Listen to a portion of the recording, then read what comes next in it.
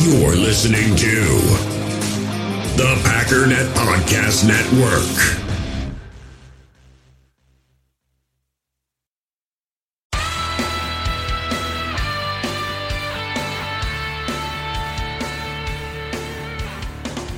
Ladies and gentlemen, welcome once again to the Packernet Podcast. I am your host and resident panelist, as always, Ryan Schlip. Check us out online, packernet.com. Find me on Twitter, pack_dadam. So the plan today, or yesterday technically, but today was supposed to be what I told you I was going to do, and that is 4 different scenarios. The Packers are just a good team overall, and then the Packers are a bad team. And then adjust for the 2 variables that I mentioned. Jordan Love is bad, defense is good, defense is bad, Jordan Love is good. And just when I was about to record, I see over on our Packernet Discord that PFF has come out with a season simulator. Not only that, they allow you to adjust lineups and adjust player grades. Well, if that isn't the most perfect freaking thing ever for exactly what I wanted to do, to prove my point, I don't know what is. And so I get all excited about it, and I click on the Packers, and I simulate the season, and it comes out with some absolute nonsense.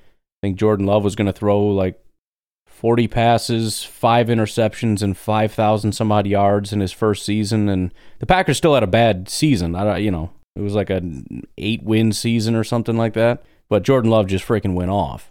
So I was like, all right, this is stupid, but who cares? I'm going to go and I get to pick what all the grades are and everything else. It's going to be fantastic. It's going to be super detailed, right? I'm going to go down and pick specific whatever. Well, the adjust grades thing isn't working. The player simulator for PFF is in beta. In fact, I couldn't even find it. I had to Google it, and then it popped up. So I don't know if they even have it in their menu yet. I don't know. I'm not sure. So then I was all thrown off. And I'm like, well, should I just do it anyways because I said I was going to do it and then come back to it? Or should I wait for them to unveil this? Could it be maybe tomorrow? Could it be this week? Is it going to be in a couple months? Start of the season?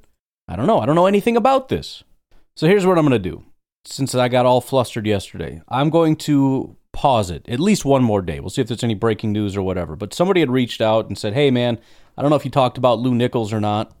It was Seymour94 on Twitter, at CMOUR94. Just, because.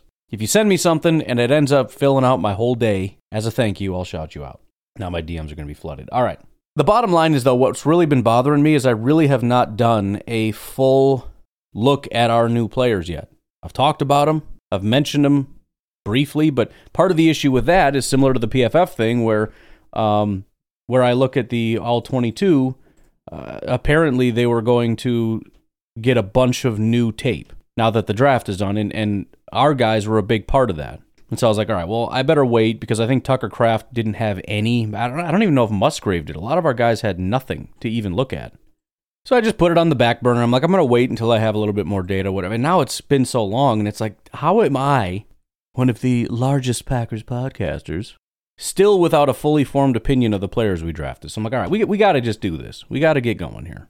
So I don't want to start with Lucas Van Ness because I already have a pretty solid opinion of him. I watched a lot of his games because he had a lot of them. I have a pretty firm grasp of what he is and where I stand on him. And that is that he has a very high ceiling, is relatively raw, but I do not believe he's as raw as Rashawn Gary was.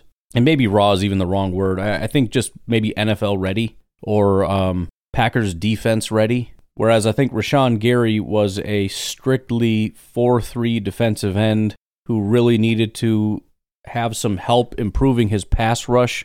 He's got all the athletic ability, but teaching him how to turn that into pass rush production was part of the equation. And on top of that, they had to teach him to stand up, and that's basically all they wanted him to do. They wanted him to do that one thing so that he could learn it, and then once he learned it, then they would kind of expand the other things. Lucas Van Ness can stand up today. Not saying he's a perfect product, but they can stand him up off the edge, they can put him hand in the dirt off the edge, and they can put him along the line of scrimmage. And his specific skill set, which essentially is get low, push real hard, and be disruptive, can be applied to the NFL today.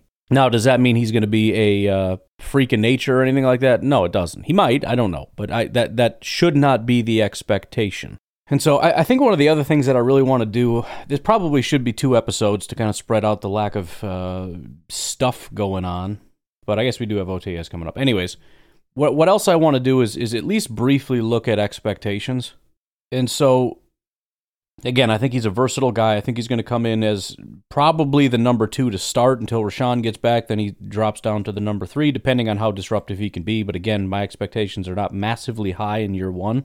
But I want to look at some guys that were drafted as pass rushers roughly in this same range. Let's just say we're not talking the top 5 guys, because a lot of them did come out and just were dominant, right? From a PFF grade standpoint. I know if you don't like PFF grades, but it really is the best thing that I can use. Stats doesn't make any sense, because a lot of guys didn't really get a lot of opportunities. And the per snap stats, well, first of all, it's just really hard because I have to go calculate it rather than just looking at grades. But beyond that, it's kind of tied up in the grades. But Rashawn Gary was taken in the first round, pick 12. His first year, he had a 55 grade, then a 68, and then it was in year 3 that he finally kind of broke out from a grade standpoint. His stats were always pretty good, whatever, but TJ Watt, we just assumed he was always elite. It was actually kind of year 3. He had a good year as a rookie, a 71 grade, and then a 75. 71 is solid for a rookie. But it wasn't until year 3 that he had his 91.3 and became the TJ Watt that we all know and hate. Josh Allen was taken 7, which is still kind of early, but not quite in that top 5-ish range. But his first year, 68. Second, 69. Third, 78. Fourth, 84. So he's still, I mean, this was maybe his first year of getting to that borderline really good level. And even that, I mean, just glancing at his consistency isn't that great. But, you know, again, year 4 before he kind of gets there, and maybe he takes another step after that. I don't know. Montez Sweat, taken at pick 26. His rookie year was a 60. Second year, 80. So it was kind of year 2, and then he kind of took a step back and then stepped forward again, 75, then 86. Brandon Graham, 2010, 13th overall pick. His first 2 years were kind of bad for Philly. Well, I mean, his second year was injured, but 63 and 63. So his first 2 years, he looked like he was just a complete bum, which is kind of interesting because for most of us, if we see a guy that doesn't play well in their first year, we're like, this is not good. If we see him not play well in his second year, we just assume it's completely over. There are so many guys who have been so elite for so many years that we don't even think about. You know, that's the thing. These guys could have careers for, how many years he's been since 2010? The guy's played 13 seasons and is still going. He had a 90 grade last year, Brandon Graham did for the Eagles. But he went 63, 63, and then boom, 91. It was year 3 that he figured it out. After he was injured, by the way. Came back and just tore it up, and he's been pretty much on top ever since, aside from 2021 when he was injured again. Marcus Davenport, the guy that the Saints traded up for the 14th pick and then inexplicably traded away to the Vikings. I still don't understand why they did that. But his rookie year was a 69. Year 2, 84. He's been inconsistent every year, but it's been above the 84, 75, 88, 77. But from a pass rush standpoint, you see the biggest difference from a 62 to a 73, and it never came back. Gregory Rousseau had a pretty solid rookie season in 2021 with a 73 grade, but it's still not mega elite. He was a 30th pick. He went from a 73 up to an 81, and who knows how much of a step he takes again. So just a couple examples of guys to demonstrate that I don't think any of them that I looked at really came in and started dominating year 1. Now, again, some of these first, second, third overall pick guys, Von Miller, the Watt guys, I don't know about both of them or whatever, but Nick Bosa. Actually, I do have one example of a guy that was taken at pick 12, but he was drafted as a linebacker and came in as one of the best pass rushers in football, and that's Micah Parsons. The guy was just miscast his entire whatever. But even Myles Garrett a little bit. He was taken number 1 overall. He started, I mean, granted, it's really high for a rookie to play at an 80 overall grade, but even that is not exactly what Myles is today. And in fact, it wasn't until 4 his year 5 that he cracked 90. And he's been at 92 the last 2 years. So it took him kind of 5 years to fully get there. Not that anyone's even really noticed, but this is why people say you draft for the future. Drafting for today is so stupid, it doesn't mean anything. And this is also why we've heard guys like Ted Thompson and whatnot say for years You don't draft for need because you don't know what your needs will be in the future. That doesn't just mean next year. Well, I could pretty much tell because we could look at the contracts. No, dude, we're talking 5 years from now. You know what your needs are going to be 5 years from now? No. You don't even technically know what your needs are going to be this year. You definitely don't know what your needs are next year or the year after that or that or that. You have no earthly idea. So the point is, 3 years from now, 4 years from now, 5 years from now, what players can you draft right now that are going to be the most dominant when that 3-year mark comes up? And for the Packers, that was Lucas Van Ness. And I think the grade that people assign to the Green Bay Packers probably goes up if you look at it from that standpoint. Because a lot of people be like, well, yeah, I mean, in 3 years, sure, he'll probably be a freak and all, but I mean, how much does he help you this year? I don't really know. So anyways, that's where I'm at with Lucas Van Ness. Then we get to Luke Musgrave, who I keep wanting to call Lucas Musgrave. I really wish we could just pick one there, Luke. The 2 first picks are Luke, and one is Lucas, one's Luke. Whatever. It doesn't matter. It's fine. You guys can live out your dreams however you deem is fine with you. It was funny. A little aside. What's occurred to me, you know how they always talk about like there's a character of the first child, and then there's like the youngest child and the middle child and all that stuff. I probably should have known this, but it didn't occur to me until I had 4 kids of my own, and I realized they really fall in line with all those characteristics. The reason is the parents. It's not the kids. It's not like your DNA deteriorates over time. It's the parents. The first kid is super diligent and all that stuff because you were strict. You're a psychopath with your first kid. Like every single thing, they get your full attention. Every move they make is critiqued and everything else. And then when you get to your 4th kid, as I have, the other day I forgot what I was doing. I was making some coffee or something for myself, and my 2-year-old comes over, middle of the day, no pants, comes over and grabs a marshmallow out of a bag. I just let it go. Takes a big old bite. Says, can I go downstairs and watch TV with the kids? And I said, Brindley, just follow your heart. Do whatever you want. Just follow your heart, kid. She didn't know what that meant, but of course she just went downstairs because, I mean, she's asking, but she's not really asking. And then there goes my pantsless 2-year-old stuffing her face with a marshmallow to go watch TV with her older siblings. And that's when it hit me. All of these. Man, if me before I had kids could see me now, he probably wouldn't have kids. I had it all planned out, man. Holy cow. I knew exactly how to be a parent. And I probably did. I probably knew more about actually being a parent back then than I do now. So I was looking into it, man. I was like, oh, man, you got to do it. Go away. That is parenting right now. I just go. Do it. Please. Leave me alone. Stop asking me every second. The art of my life right now, with 4 kids and a wife, is to learn to listen to 3 different conversations at once. Do you know how hard that is? It hurts my brain so much when multiple people trying to talk to me at the same time and they just talk over each other like, whatever, I should take priority. You better be listening to me. And then you got to be super crafty with your uh-huhs to kind of like make everybody satisfied. Like, oh yeah, okay, I'm going to go to the bathroom. This is a funny story. All right, Luke Musgrave. Still 0. We got Tucker Kraft. We have 0 Luke Musgrave. All 22. That's upsetting. But you can go watch his 2 games on YouTube. I've already done that. If you go back prior to that, you get back to kind of, I don't want to say a pointless time, but that's not why he was drafted. You know, the Packers drafted him based on what he did in 2022 in that limited time. That was sort of his breakout, and that's what they're banking on. Look, I think he's the speedy field stretcher. I do have some concerns about his ability really to do, I don't want to say anything else because that's not necessarily true. He's got the speed to come across the middle, but if you watch that first play of that Boise State game, just type in Luke Musgrave versus Boise State and it'll pop up. Very first play, he's coming across the middle, catches a pass and tries to really get up to speed so he can take the corner. And number 7, who's a linebacker, granted he is their best player on their defense, but pretty big guy, 240 pounds. He catches them easily. And as I think most of us know at this point, Luke Musgrave doesn't really have any tackle breaking ability whatsoever, which is kind of a negative when you're that big. The hope is that you'd be able to kind of break some tackles. I mean, maybe if he's lined up against a corner or something, he'd be able to muscle him away. But it is kind of disappointing when you are expected to be kind of a speed threat to not be able to get the corner against a linebacker, especially a Boise State linebacker who, I mean, just look at the guy. He looks pretty hefty. So, I mean, he might be able to kind of, if that was a 3rd and 2 and he was able to convert, then obviously that's not useless, and he'll be able to kind of help with those kinds of things. But it seems to me as though Tucker Kraft would be more utilized in that way, or Josiah DeGuara.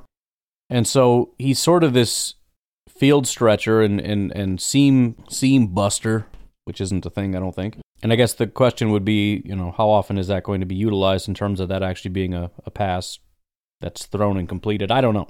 As opposed to just being a threat. In other words, we send him to open things up underneath.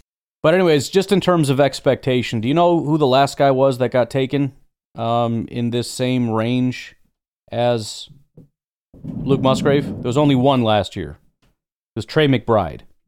And Trey McBride, there was a lot of hype and a lot of excitement. And granted, I don't know that Trey McBride is necessarily as good. Remember, that was not a very deep tight end class. And so, the first guys that get picked generally are kind of a reach and whatnot. But that's sort of what you're looking at there. Trey McBride.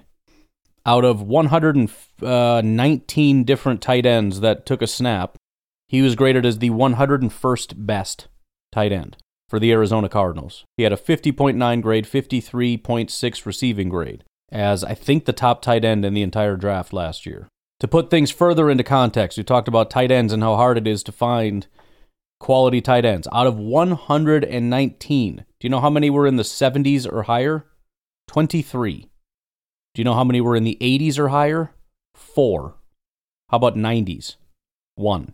It's really just not a position that is filled with a lot of talent. And as somebody had, I think, either called in or talked about on PF or on Patreon or something, I can't remember where they reached out, but they had kind of mentioned the philosophy or the idea that the reason that tight ends are so devoid in the NFL is because they become basketball players. Not impossible, I don't know. But it becomes even less if you look at the amount of guys that actually played decent snaps. There's only 13 with a 70 grade or higher, 3 with an 80 grade or higher, and then again, Travis Kelce was the only one in the 90s.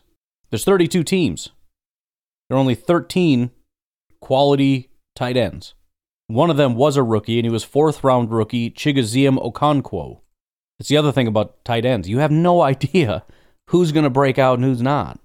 The good news, though, is that of those 13, in 2021, there was also only one drafted in that range, and it was Pat Freiermuth. And Pat Freiermuth is one of those top 13 guys for the Pittsburgh Steelers. The other bit of good news is that he came in and did it as a rookie. Now, he doesn't seem to be moving upward super fast, but he came in at a 72.6 grade, which is fantastic for a rookie, and then went up to a 75.5 grade the next year, which is very similar, but still solid. The year before that, only one, and it was Mr. Cole Kmet, the Chicago Bear. And as much as Chicago Bears fans love him, the guy's had 3 years, he hasn't really done anything. 57, 63, and 67 are his grades. It is upward mobility, but he's going into year 4, trying to have his first good year ever. 2019, there were 2, Irv Smith and Drew Sample. Irv Smith had a 56 PFF grade for the Minnesota Vikings. Drew Sample, 52.3. They were both bottom 4 just in their own draft class. You know who was number 1 from the 2019 draft class? It was 2019 undrafted free agent Donald Parham for the LA Chargers. Tight end is, again, everybody always talks about quarterback as the hardest position to scout. Bull crap. It's very easy to tell what the hardest position to scout is, and it's the one that the scouts get wrong the most.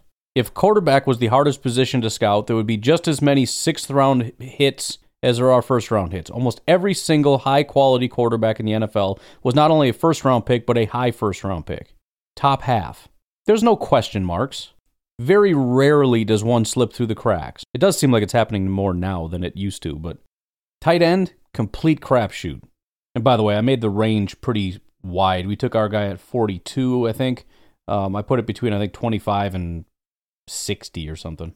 But the final year I want to look at, and I think this is important because this is probably the last time there was actually a similar or comparable amount of tight ends in terms of the talent and whatnot. There was Mark Andrews, Dallas Goedert, Dalton Schultz, Hayden Hurst, Mike Gesicki, right? Lots of tight ends that were very much liked. Actually, 2017 is probably pretty similar too. But anyways, in that range, you have Hayden Hurst, Mike Gesicki, and Dallas Goedert. Mike Gesicki was taken right at 42. He has not panned out exactly as everybody would have hoped him to pan out.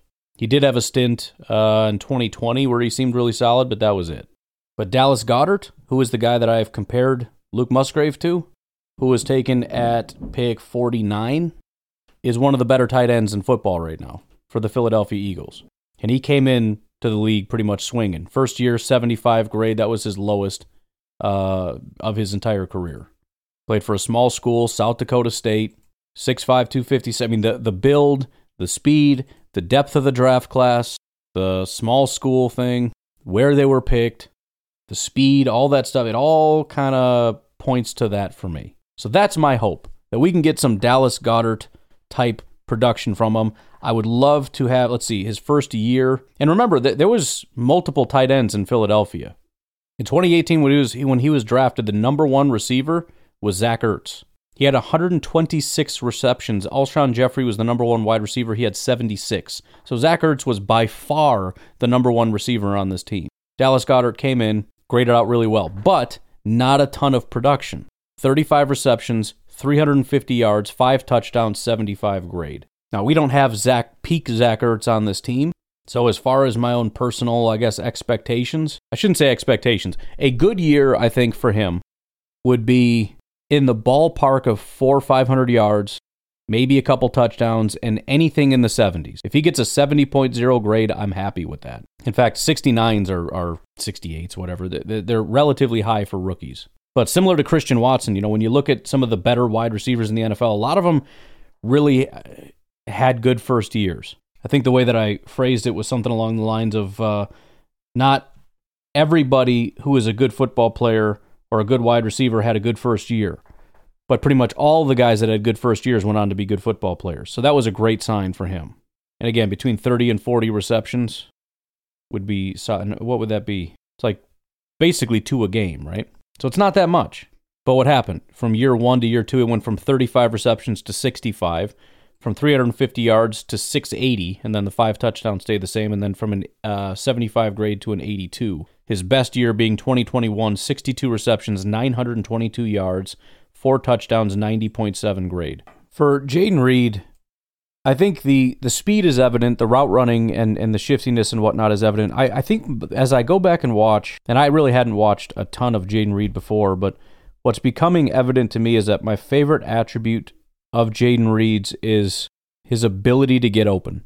And that doesn't sound like a very helpful analysis, but there's 2 things. The suddenness is really important for him. There was a play for Davante Adams that is probably burned in the back of your memory. I'm going to try to unlock it.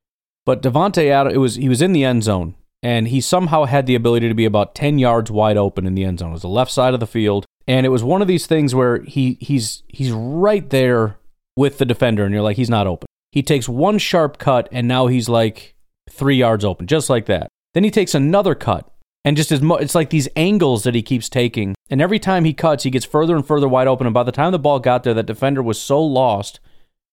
And I don't even really understand it. It was just an understanding of angles, I guess. I don't know. But he kind of goes into him, and then he cuts, and then he's open, then he cuts, and he's even more open. I've seen Jayden Reed do that multiple times where he runs a route, and it's like, the defender's right there. And it's that final cut or that final move or the last 2 moves where it's like, dude, he's wide open right now. How does that? Because having watched football so many times, you can kind of see, especially from wide receivers, they'll run this route and then sometimes they're open, sometimes they're not. And that's usually it, right? You try your best. You put your foot in the ground, you try to make that one cut, and if the defender's on you, he's on you.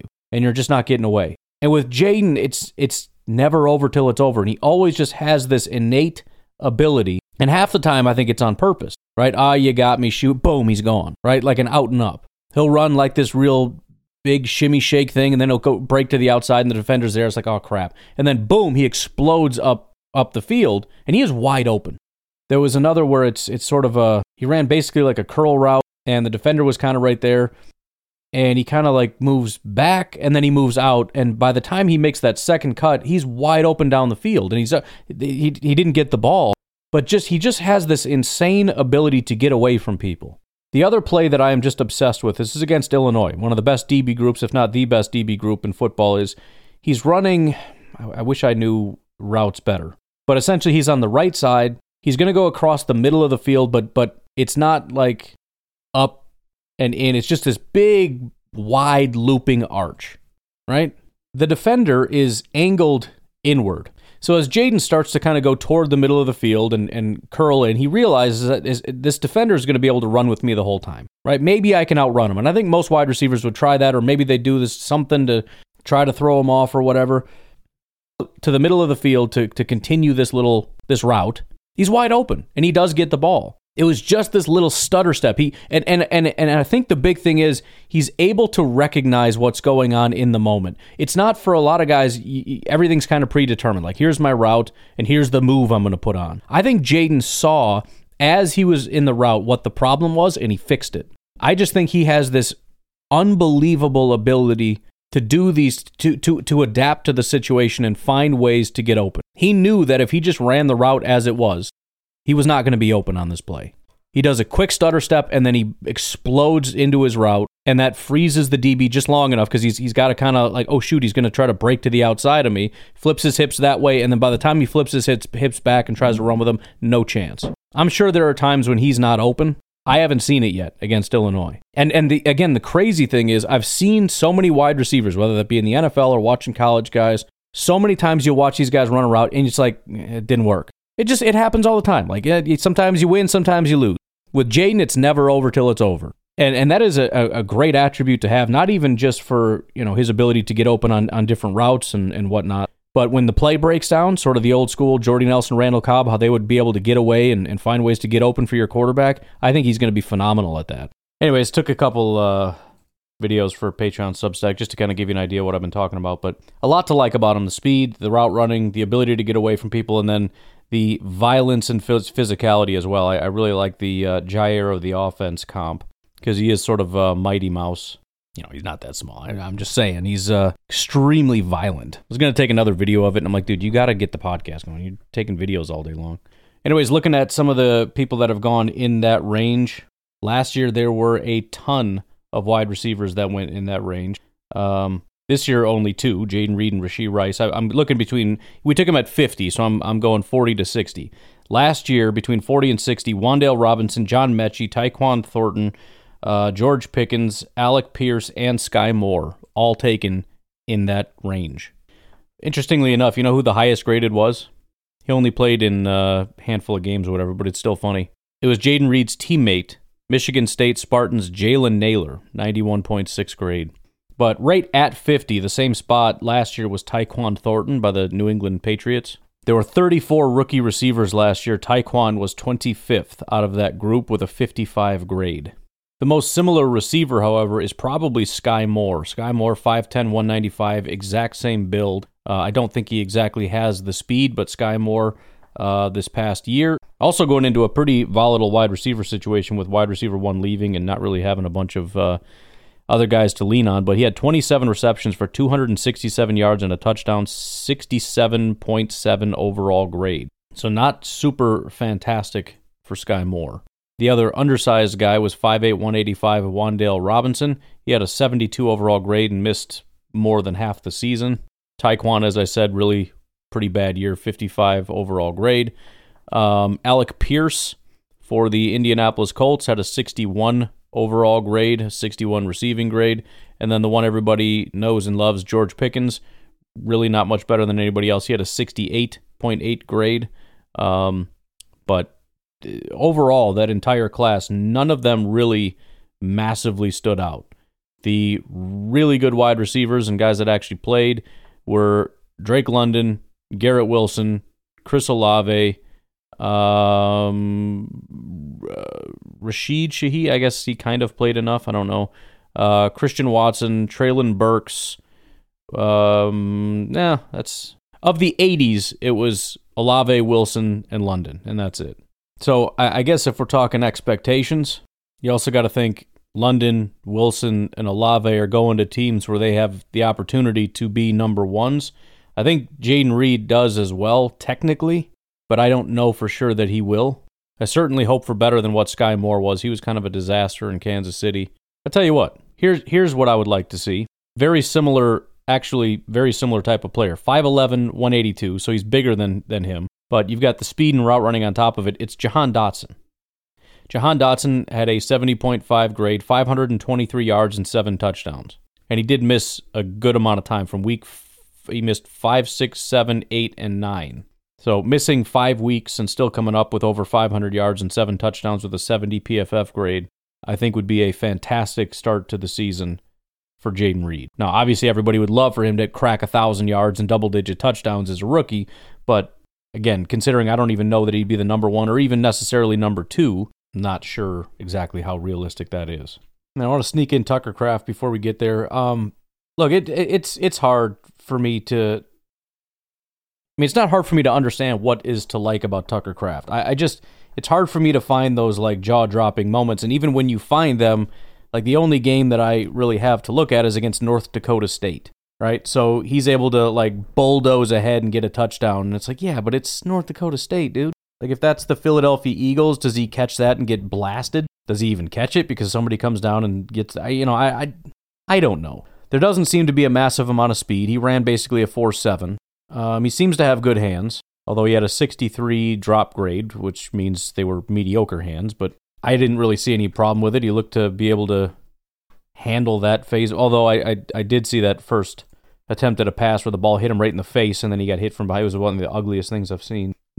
Ball bounces off your face, and then you get blasted from behind and just get laid out. And no, that wasn't why he dropped it. He dropped it first and then got lit up. But it's mostly that he's just a bull, you know? But the problem with tight ends is they all look slow and lumbery. So it's like, what?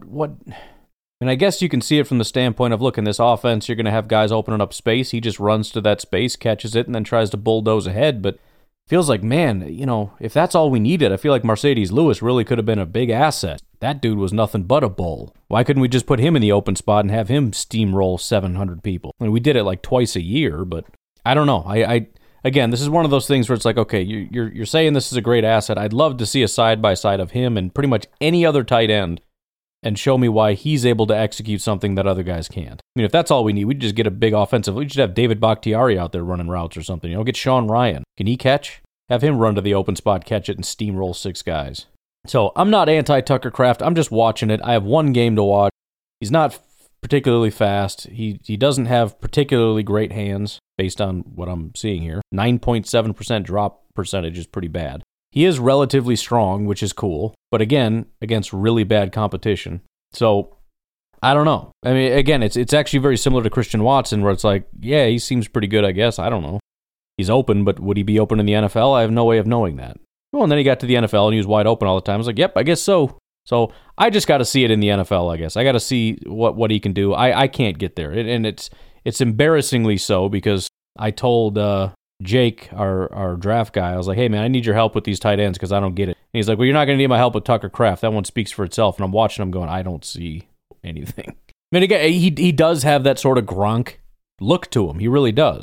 He's just this big, scary thing running down the field, and he runs to an open part of the field. He gets the ball, and he turns, and he bulldozes a couple guys and goes forward. But my whole thing is, aren't there like 70 guys that can do that against North Dakota State? I mean, take any of the failing tight ends in the NFL, send him back to college, put him against North Dakota State. You're telling me he can't run to that open part of the field, catch a pass, turn around, and run through a guy?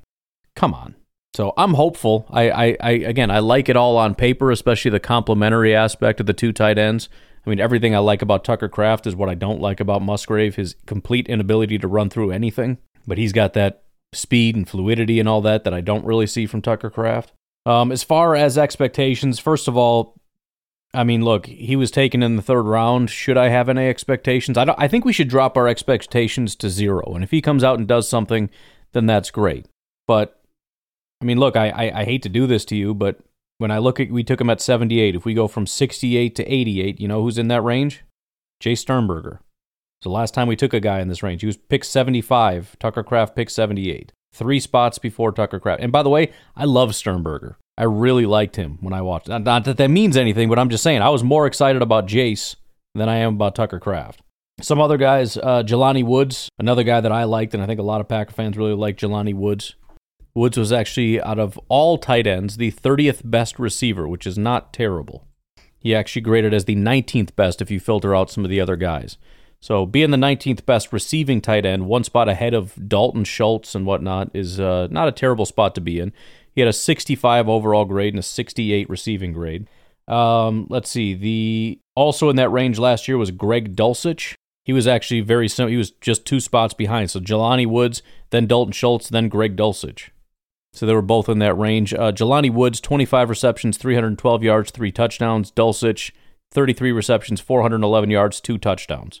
So they were both fine, and they both graded quite highly. Neither of them produced hardly anything. The year before that was Hunter Long and Tommy Tremble.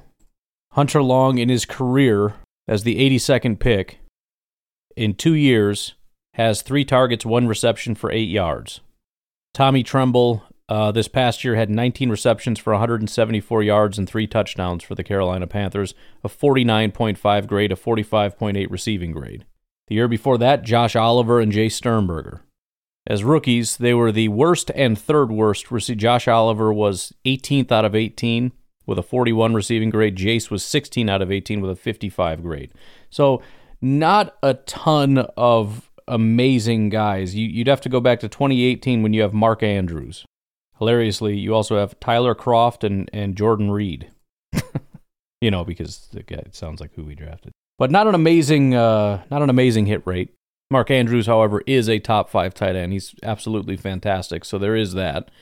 But and I will say, there are a lot of similarities here. It's funny how there's one guy that compares really well to Luke Musgrave, and that's the one guy that's like a top 10 tight end in the NFL. There's one guy in this range that's a really good comp, and that's the one top 5 guy, Mark Andrews. 6'5", 247, runs a 4.67. Tucker Kraft, 6'5", 254, runs a 4.69. Very similar build, very similar speed. Obviously played for a bigger program, but still. It's actually the number 4 and number 5 tight ends in the NFL, Dallas Goedert and Mark Andrews this past year. So that's what I'm going to run with. We have Dallas and Mark Andrews on our team. But realistic expectations, man, I don't know.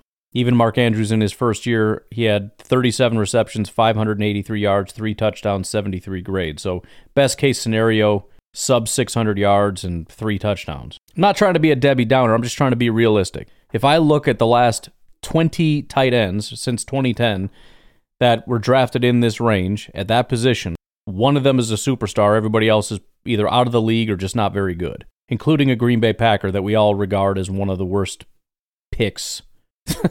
I don't know why, but he's one of the least favorite picks of everybody. So I know this isn't temper your expectations season, but I'm just trying to be realistic here a little bit. But all right, and to be fair, these are the guys you kind of already knew my opinion on, at least to some degree. Again, Musgrave and Kraft, there's not much to look at. Musgrave is the faster receiving guy. We'll see how it goes. Again, I gave you the expectations. Tucker Kraft is our Mark Andrews, so I gave you some realistic expectations there.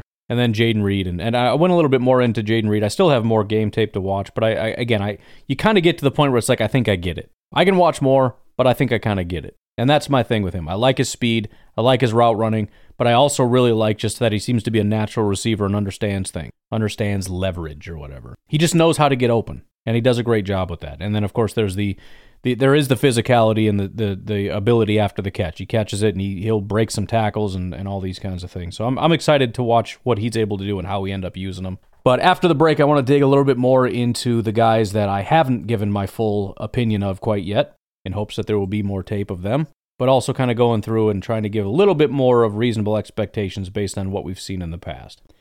If you'd like to join in on Patreon, it would be greatly appreciated to help support the podcast. Patreon.com/pack_daddy is where you can do that.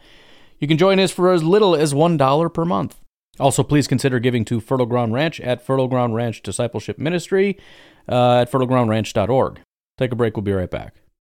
In the hobby, it's not easy being a fan of ripping packs or repacks. We get all hyped up thinking we're going to get some high-value Jordan Love card, but with zero transparency on available cards and hit rates, it's all just a shot in the dark. Until now, introducing slab packs from arenaclub.com, the only repack that provides real value, a complete view on all possible cards, and clear hit rates for each one. Now when I buy slab packs on Arena Club, it finally feels like I know what I'm getting. And honestly, the best thing for me and my son is the fact that we're kind of novices into this. When I walk into a card shop with my son, and a card says it costs $40, kind of just taking his word for it that that's a good value. So I appreciate the transparency on grading, as well as just getting excited about seeing what you could potentially get. Right now, you can get 10% off your first purchase by going to arenaclub.com/packdaddy. Wow, that's crazy offer. 10% off a $400 slab pack. That's $40 right there. Anyways, that's arenaclub.com/packdaddy for 10% off your first purchase. We all have smartphones, and we all know they're pretty amazing, but they also can be amazingly distracting, especially when we're around other people. So US Cellular wants us to reset our relationship with our phones by putting down our phones for $5. That's right, a company that sells phones wants us to put down our phones. And to see what we find, learn more at uscellular.com/built for us. All right, let's have some fun, boys and girls. We're going to have to pick up the pace a little bit, but I want to start looking at some of these guys. We've got 1, 2, 3, 4, 9 more picks to get through. We're going to start with Mr. Colby Wooden. So my personal opinion on Colby, again, just having watched some stuff and kind of trying to get a final opinion on him, he does feel like an unfinished product. I absolutely think he can hang. He's got he fits the mold of what the Packers seem to have wanted, especially this year, and that is just find guys that are bigger and stronger than everybody, and not necessarily even bigger, but he's just stronger than you. He's got so much raw power in his body. You certainly think he can hang. His second best pass rush game of the year was against Georgia, not statistically, but grade-wise. It certainly looks unrefined. See him get washed out. One of my least favorite attribute about him is that he seems to be playing at half speed for most of this game. Right? I mean, the amount of time it takes for him to even engage with the offensive line, he's kind of just laying around. But once in a while, when he decides, I'm just going for it, you can see it. And it's like, oh, jeez. All right, the play you've probably seen on the goal line against Georgia where he just throws the tackle out of the way and stops the running back from getting in. I mean, there's a lot of potential there. And he's got the inside-outside versatility, I think. I think he'll be a rotational player, and I do think it'll take some time, and we'll see what he amounts to. I do tend to think he's going to be largely an outside edge guy at 6'4", 273. I don't know that he can survive all that well on the inside in the NFL. But again, we'll see. Certainly a powerful guy. But I think he'll be in the rotation. I mean, if we just look at our defensive edge rush group, you got Preston, you got Rashawn, you got Lucas Van Ness, and you got Kingsley. I don't think he's ahead of any of those guys. But I'll tell you what, for the amount of competition we're going to have for a number 5 pass rusher, and then again, having the interior versatility of some of these guys where if they do end up becoming quite talented, you can kick Lucas Van Ness inside, Rashawn Gary inside, Preston inside, Colby inside, if you even need to, because not only do we have now Wyatt, Slayton, and Kenny, but we've got Carl Brooks and started adding to that group. And maybe Colby. Maybe they're going to try him inside more often, but again, at just a hair over 270, I don't think he's going to make it too long inside. But I just, the Packers talked about really wanting to bolster that group, and I think they've done it. And I think it's to the point now where, we've had it in the past where you've got your 1 or 2 pass rushers you like, and you're worried about the next couple. Garvin is okay, but you don't love him, and then it's Garvin and whoever he was with, and it's like, man, I just depending on injuries or whatever, I don't really love our depth, especially since we rotate so often. It's not like Rashawn and Preston are 80% out there.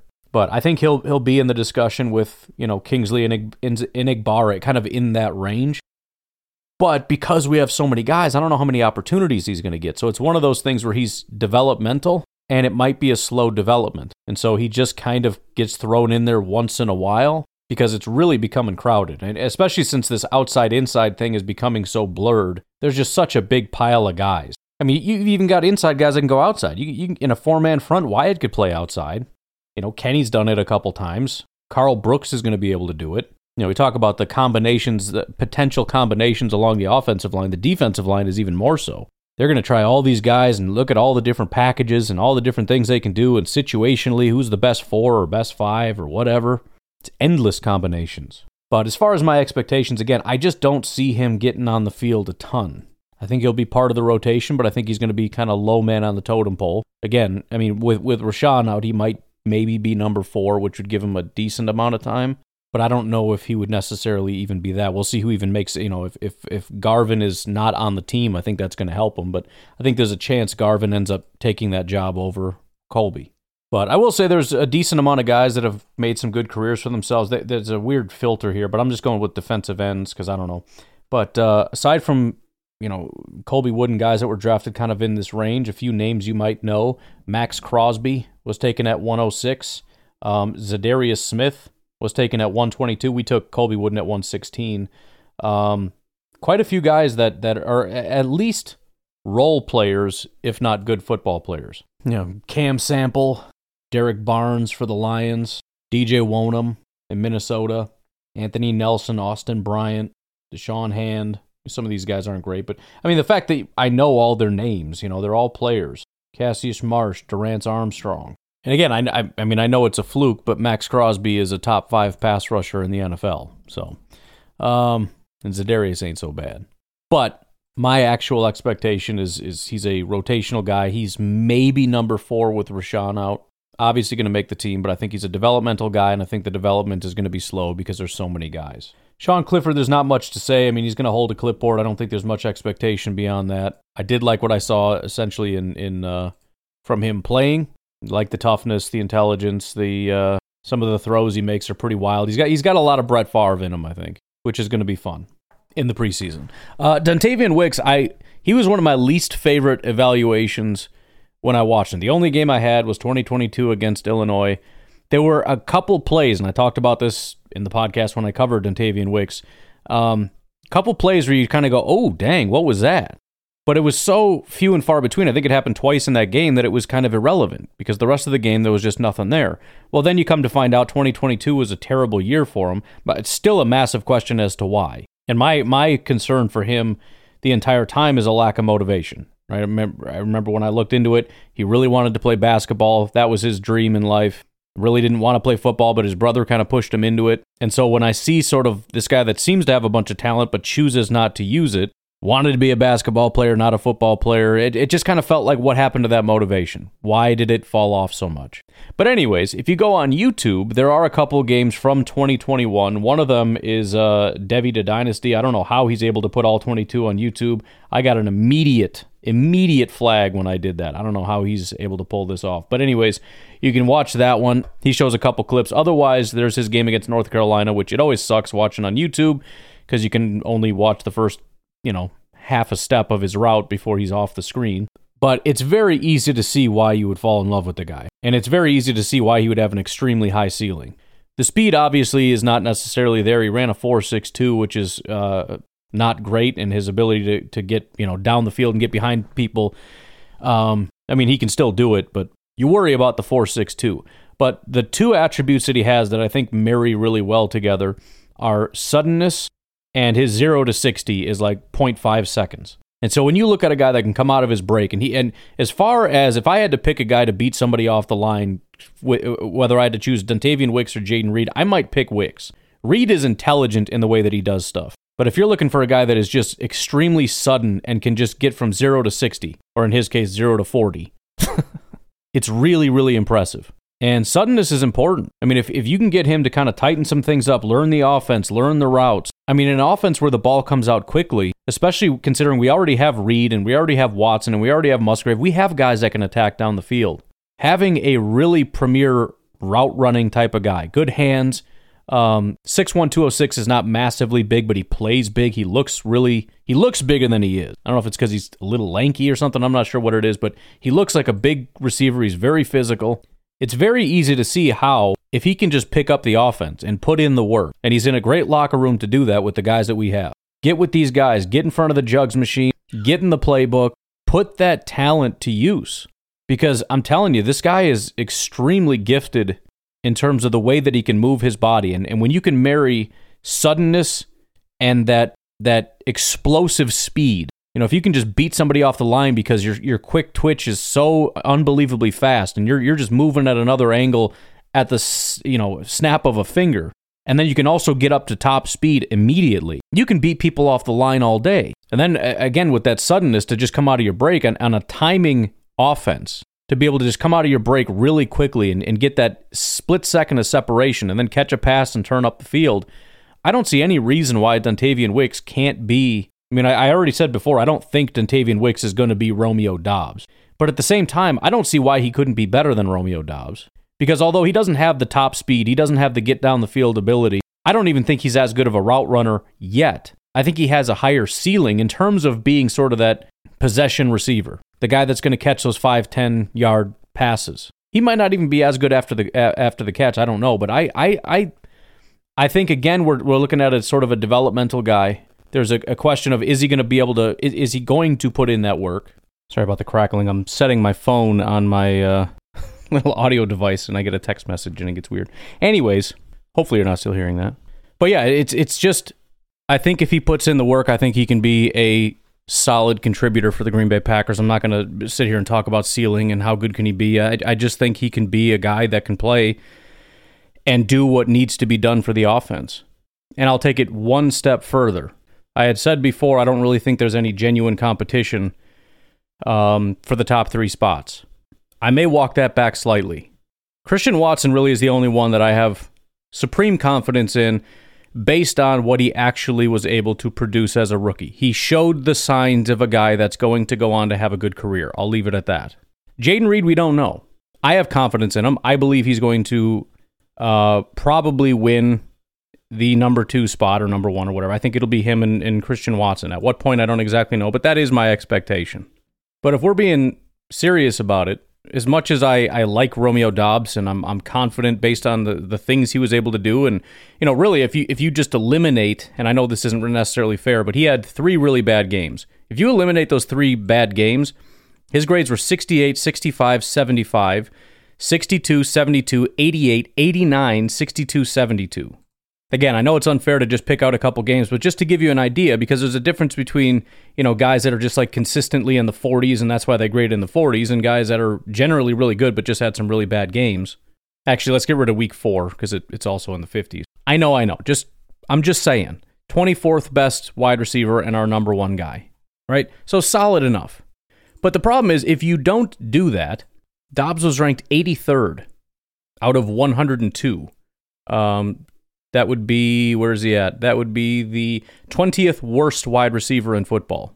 To say that it is a foregone conclusion that he's locked up that number 2 or even number 3 spot, I think is foolish. It makes sense to start with him because he's got experience and he's put in the work and all that stuff, and he understands the system better, and obviously we've seen the upside with him and seen the 8 targets, 8 receptions, 73 yards, and a touchdown, right? That was obviously a pretty awesome game. The next week, 8 targets.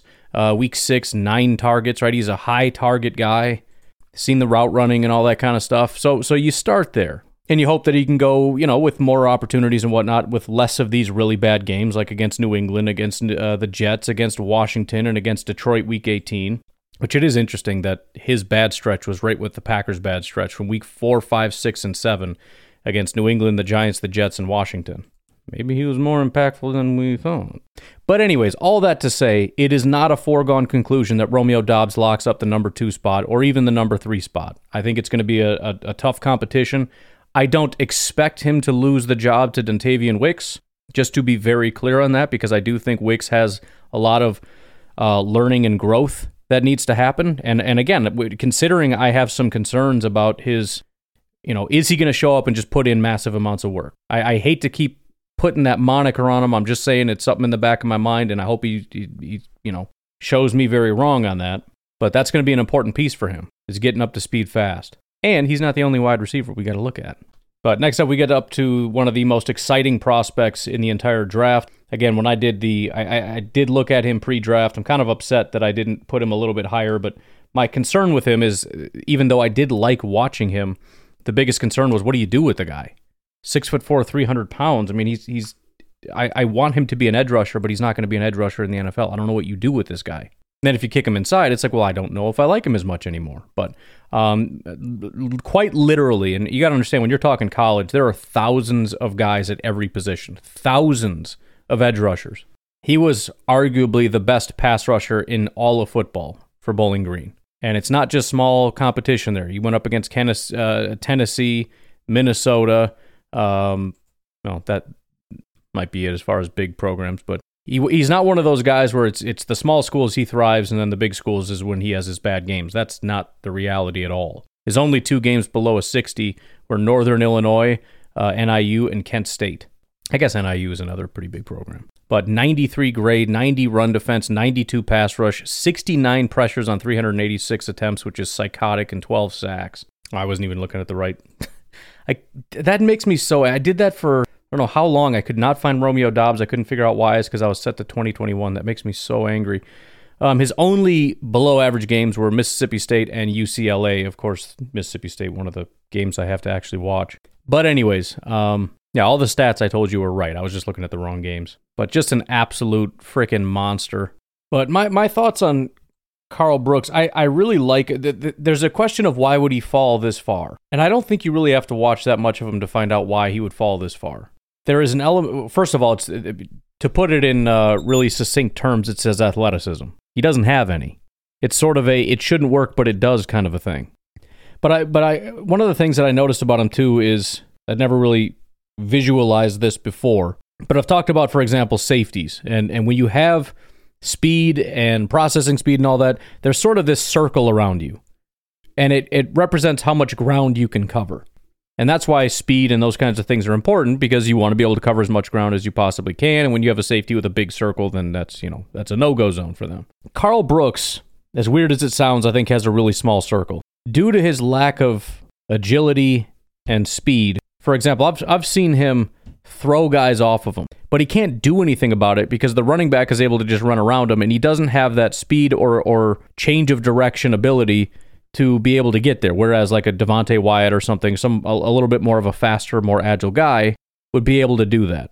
I don't think he can survive on the edge. I think you can use that once in a while as an option, but again, the lack of... I mean, when he runs in space, he looks like he is a 340-pound guy. He's very slow. But what he seems to excel at is he's got great hand movements, what he does with his hands, his chops, his swipes, and despite his lack of agility, he does have sort of this running back, you sometimes refer to a running back as a one cut and go kind of a guy. That seems to be him from the defensive standpoint. He can swipe and do one real big jump cut to the opposite side and then get going north and south to get after the quarterback. He does have that ability. And so when I look at Karl Brooks, it seems pretty obvious to me that he would be, I guess, referred to as a 3-tech. And that is to say, he kind of has his one thing that he can do. He is a one-gap, pass-rushing defensive tackle. I don't think, I could be wrong, I don't know that he necessarily can be a two-gapping guy. I'd have to keep watching long enough to see him try to do that. But again, you push him inside and then go to the NFL level. It's a whole different thing when you're trying to stand your ground and cover two gaps. I think he's just a proficient pass rusher in terms of his ability to just attack a gap and just make it so hard for them to stop you. And I think that's what he does well. Now, again, that explains why he would be a 6th-round pick despite his pass rush abilities. And, his run defense grade was a 90. But, again, I don't know that holds up because, when he gets to Green Bay, he's not going to be able to just say, this is my one gap. No, you're going to at least have a gap and a half, And they're not going to redesign the defense just for Karl Brooks. Maybe situationally they can, but then you don't want to tip your hand, hey, Karl Brooks is in, so I know what they're running now because he can't handle it. So at least from the start, he is a rotational guy. And of course, when you're a rotational guy, you're going to be expected to do everything, but they're going to want to put him out more so in pass rush situations.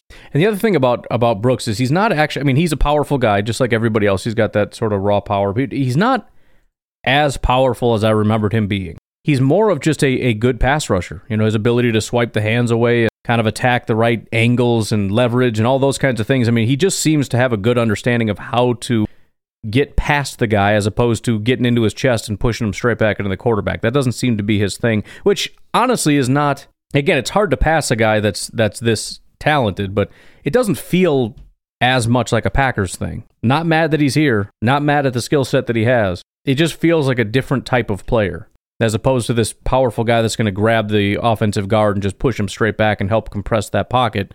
He's kind of a one-man wrecking ball, which of course, if he was like the number 12 pick, okay, cool. We're going to cut this guy loose. We're not going to cut this guy. You're a supporting actor here. Your job is to not mess up and let Rashawn Gary go do his job. So, I don't know. It'll be interesting. I'm very interested to see how they use him. Are they going to try him outside once in a while, inside? What kind of an assignment are they going to give him, and where is he excelling as opposed to where is he struggling? But I do think he seems to be a guy that can excel in a very small range of things, and I don't know that he has the upside and agility and speed and everything else to really be much more, or strength, I guess, to be too much more than that. But I mean, if they can get him to be a much better guy, and if he really can cover the 2 gaps or gap and a half or whatever, then he has a much higher ceiling. So we'll see. We'll see what he ends up doing. But that's kind of where I see him right now, is just a sort of a 3-tech pass rushing defensive tackle. But as far as expectations, he's a rotational guy. I think being on the inside probably means we're going to see him in some capacity. I don't know exactly how much, but I mean, he's going to have to do something, because Wyatt, Slayton, and Clark are going to be your number 1, 2, and 3, and then after that, we don't have anybody. We got Jonathan Ford, who did almost nothing. Carl Brooks, if Wooden does spend more time on the outside, Carl Brooks is kind of next man up. We don't have a ton of options, which is why I think a lot of people think Van Ness and Wooden are going to spend a lot of time inside, just because of the lack of actual depth. So I actually think there's a relatively easy path to him getting on the field quite a bit. And, honestly, with Wyatt not getting a ton of work and not really showing a massive upside, I mean, of course he has upside, but he didn't necessarily dominate last year. I think there's a really big opportunity for him. Do I think he meets it or reaches it? No, I don't. But the team doesn't have a ton of options. Jonathan Ford is built to only be a rotational nose tackle, and that's it. So as far as I'm concerned, day one, depending on maybe a guy, I really don't know. He is DT4 today, so he will be playing a decent amount. For reference, DT4 last year was TJ Slayton. He played 333 snaps, because we had Kenny Clark, who's still Kenny Clark. Then we had Jaron Reed, who is going to be Wyatt, I suppose. Then we had Dean Lowry, who I guess he's kind of Kenny Clark now, because Clark's going to have to be a defensive end to let Slayton be the nose tackle. Whatever. And then after that, you had TJ Slayton. But then you had Devontae Wyatt at 224 snaps. I don't even know who that's going to be. I mean, it really is a pretty thin group. I mean, we've got some undrafted free agents and Antonio Moultrie and Jason Lewan, but again, Colby Wooden's like 270 pounds. I don't think he's big enough to really survive inside. So with Jonathan Ford being kind of locked into that nose tackle position, who is going to be the rotational defensive end after Carl Brooks? I mean, Carl Brooks, again, has a big job already today. Assume Wooden and Van Ness and some of these other guys take some occasional snaps in there. I mean, Jason Lewan, Antonio Moultrie, I don't know much about those guys, but I feel like they got a pretty big job to step up and see if they can win. Then we got Anders Carlson. Again, don't really need to spend a lot of time on that, because he's, there's not much to look at, but he is our starting kicker, and I don't really see him losing the job. Then in the 7th round, Carrington Valentine. I'm going to kind of, I guess, fly through these, because you know how I feel about 7th round picks. But, Valentine as a cornerback, I first of all didn't necessarily love Carrington Valentine. Watched him against Florida, and I think his best attribute in that game was how bad the quarterback was. That would be Anthony Richardson, for those who haven't caught on. He missed him like every time the guy was open, and Richardson just missed him. Run play where he just took a terrible angle. I mean, the speed isn't there. There wasn't a ton to love. Beyond that, pretty crowded, right? We've got our top 3. We've got Stokes. And then beyond that, we've got a bunch of other guys that can potentially play in Shamar, who is a 5th round pick. Ballantine, whatever. Keandre Thomas, who showed some flashes. So, I mean, is there an opportunity for him to make the roster? Yes. Do I think he plays? No, like at all. I mean, if he makes it, I think he's still going to be behind some of these guys that end up filling in those spots. I mean, if let's say Stokes doesn't come back and Razul goes down, what happens? Well, Keyshawn probably takes that spot, and Shamar is our new nickelback. You know what I mean? So I think he's going to be one of these guys that just kind of floats around until we find better backups. That's what I think. Lou Nichols, I do like a lot. I understand why he's a 7th round pick. Here's the thing, though. I found a comp of a guy that I really, really, really liked when we drafted him. Also, I believe a 7th round pick. He was a 7th round pick. I actually found this article. I've been thinking about this article for a while. I thought I wrote it for another site. I didn't. I wrote it for Packernet. I broke down every single player from the 2017 draft class. The 2017 draft class included Aaron Jones and Jamal Williams. And That's not who I'm thinking of, though. The guy that I really, really liked was the 7th round pick that we got, Devontae Mays. I think Lou Nichols reminds me a lot of Devontae Mays.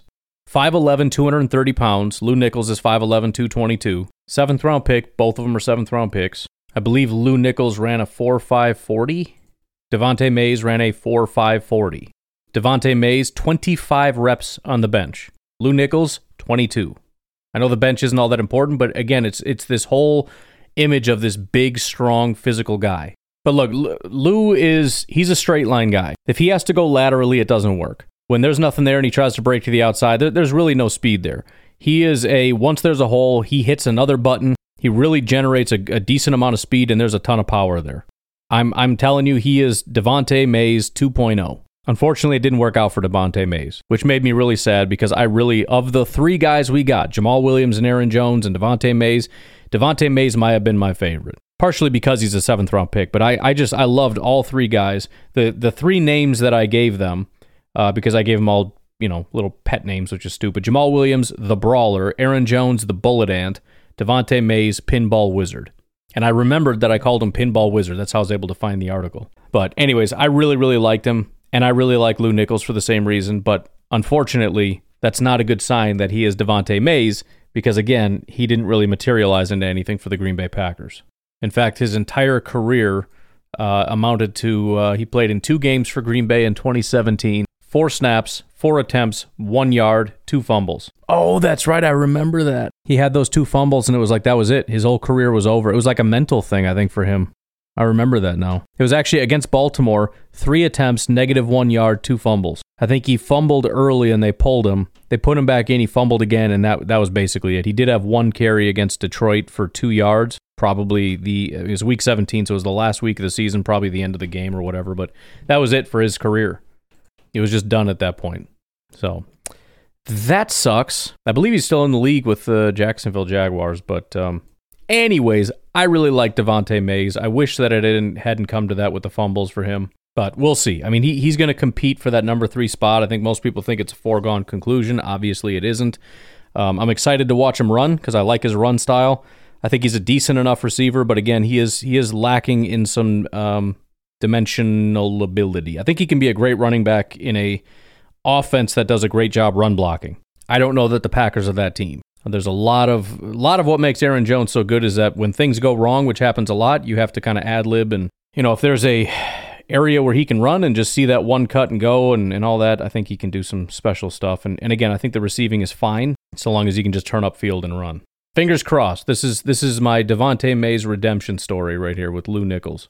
Anthony Johnson, I genuinely do like. He fits my mold of a football player, which I think a lot of these guys do. Lou Nichols is actually another one, maybe even more so than Anthony Johnson, and that is that special teamer mentality, also known as the not afraid to die. Johnson likes to work downhill. He wants to come down and hit somebody, and just the lack of, again, I don't have a lot of confidence in 7th round picks, but what options do we genuinely have at safety? I mean, again, I do think it's Savage and Ford, but even if you look multi-year, right, Savage probably isn't here next year. I don't know if Rudy Ford is. Anthony Johnson has a real opportunity to work himself into a starting role. We can assume that we draft somebody next year, but we thought we'd draft somebody this year and we didn't. Never know how the board's going to fall and who's even available at the safety position. So, and Rudy Ford is a undrafted guy. So who's to say that Johnson, who a lot of people think has some actual starting ability, and I don't necessarily disagree, I actually think he has a pretty solid opportunity to maybe be a rotational guy in year 1. Obviously, if there's injuries or whatever, there's some potential there. And if Savage maybe gets worked a little bit more in the slot, maybe Johnson can kind of step up into that role. I mean, Savage got benched last year, so who knows how bad things can get. It's not impossible. And again, this isn't me hyping up Anthony Johnson as the next coming of this, that, or the other, because I don't think that. But can he be steady enough and consistent enough as a football player to, just be that last line of defense and do your job, not be confused and have blown this, that, or the other? I think he does have that ability. And similar to Rudy Ford, although he doesn't have, I don't think, the athleticism of Rudy Ford, but I think similar to Rudy Ford, he kind of has that willing to die, downhill, smashing people mentality that not a lot of safeties do, that I don't think Savage does, although I think he gets too much flack for that. Again, the amount of times I saw him in front of the linebackers making tackles, which ticks me off about the linebackers to begin with. But anyways, I think that can be used to his advantage. And if nothing else, I think he, again, having that special teamer mentality, is going to give him a leg up as far as at least making the job. I have very little doubt he will make the 53-man roster. It's a question of how close to that starting role can he get. And even if it's not this year, I think starting next year, there's a solid chance for him. But then finally, Grant DuBose. So, I mean, look, DuBose is tough. I only found one game, and it was on YouTube, so it's kind of, there's not a lot there, but it was his game against Middle Tennessee. Did he look good against Middle Tennessee? He did. But some of the stuff he did, it looked like an NFL player up against high school kids. Like, pretty basic stuff that NFL corners would be able to cover that these guys are just lost. So, I mean, he was just clearly a better player than that caliber and was just kind of tearing these guys up. He had 112 yards and a touchdown in that game. It was just easy. What does that mean in the pros? I don't know. From trying to watch him, he kind of reminded me a little bit of Dontavian Wicks, maybe a little bit less so. Not as twitchy, not as, I don't want to say fast, because I think his 40 is actually faster, but he's a little bit more build-up speed, I think, than Wicks, who can, that 0 to 60 or 0 to 40. But what I wanted to do is, how would I compare him to Samori Toure? Do I think he's going to be ahead of Toure is kind of the biggest question at this point in time. We'll see how it all shakes out because it's all just kind of wide open. The hard part is there wasn't much tape on Toure either. And so I'm comparing Grant DuBose against Middle Tennessee and Samori Toure against Illinois. Well, obviously Grant DuBose looks significantly better, but Illinois has got great DBs and Middle Tennessee is whatever they are. So look, man, I don't know. I think what we need to hope for, I guess we could hope for Grant DuBose being a superstar or whatever, but I genuinely think the hope is that we don't, I don't even want to say the sentence because people are going to get mad. I hope we don't really see Grant DuBose. And that's because we don't need Grant DuBose, because we've got we got plenty of talent.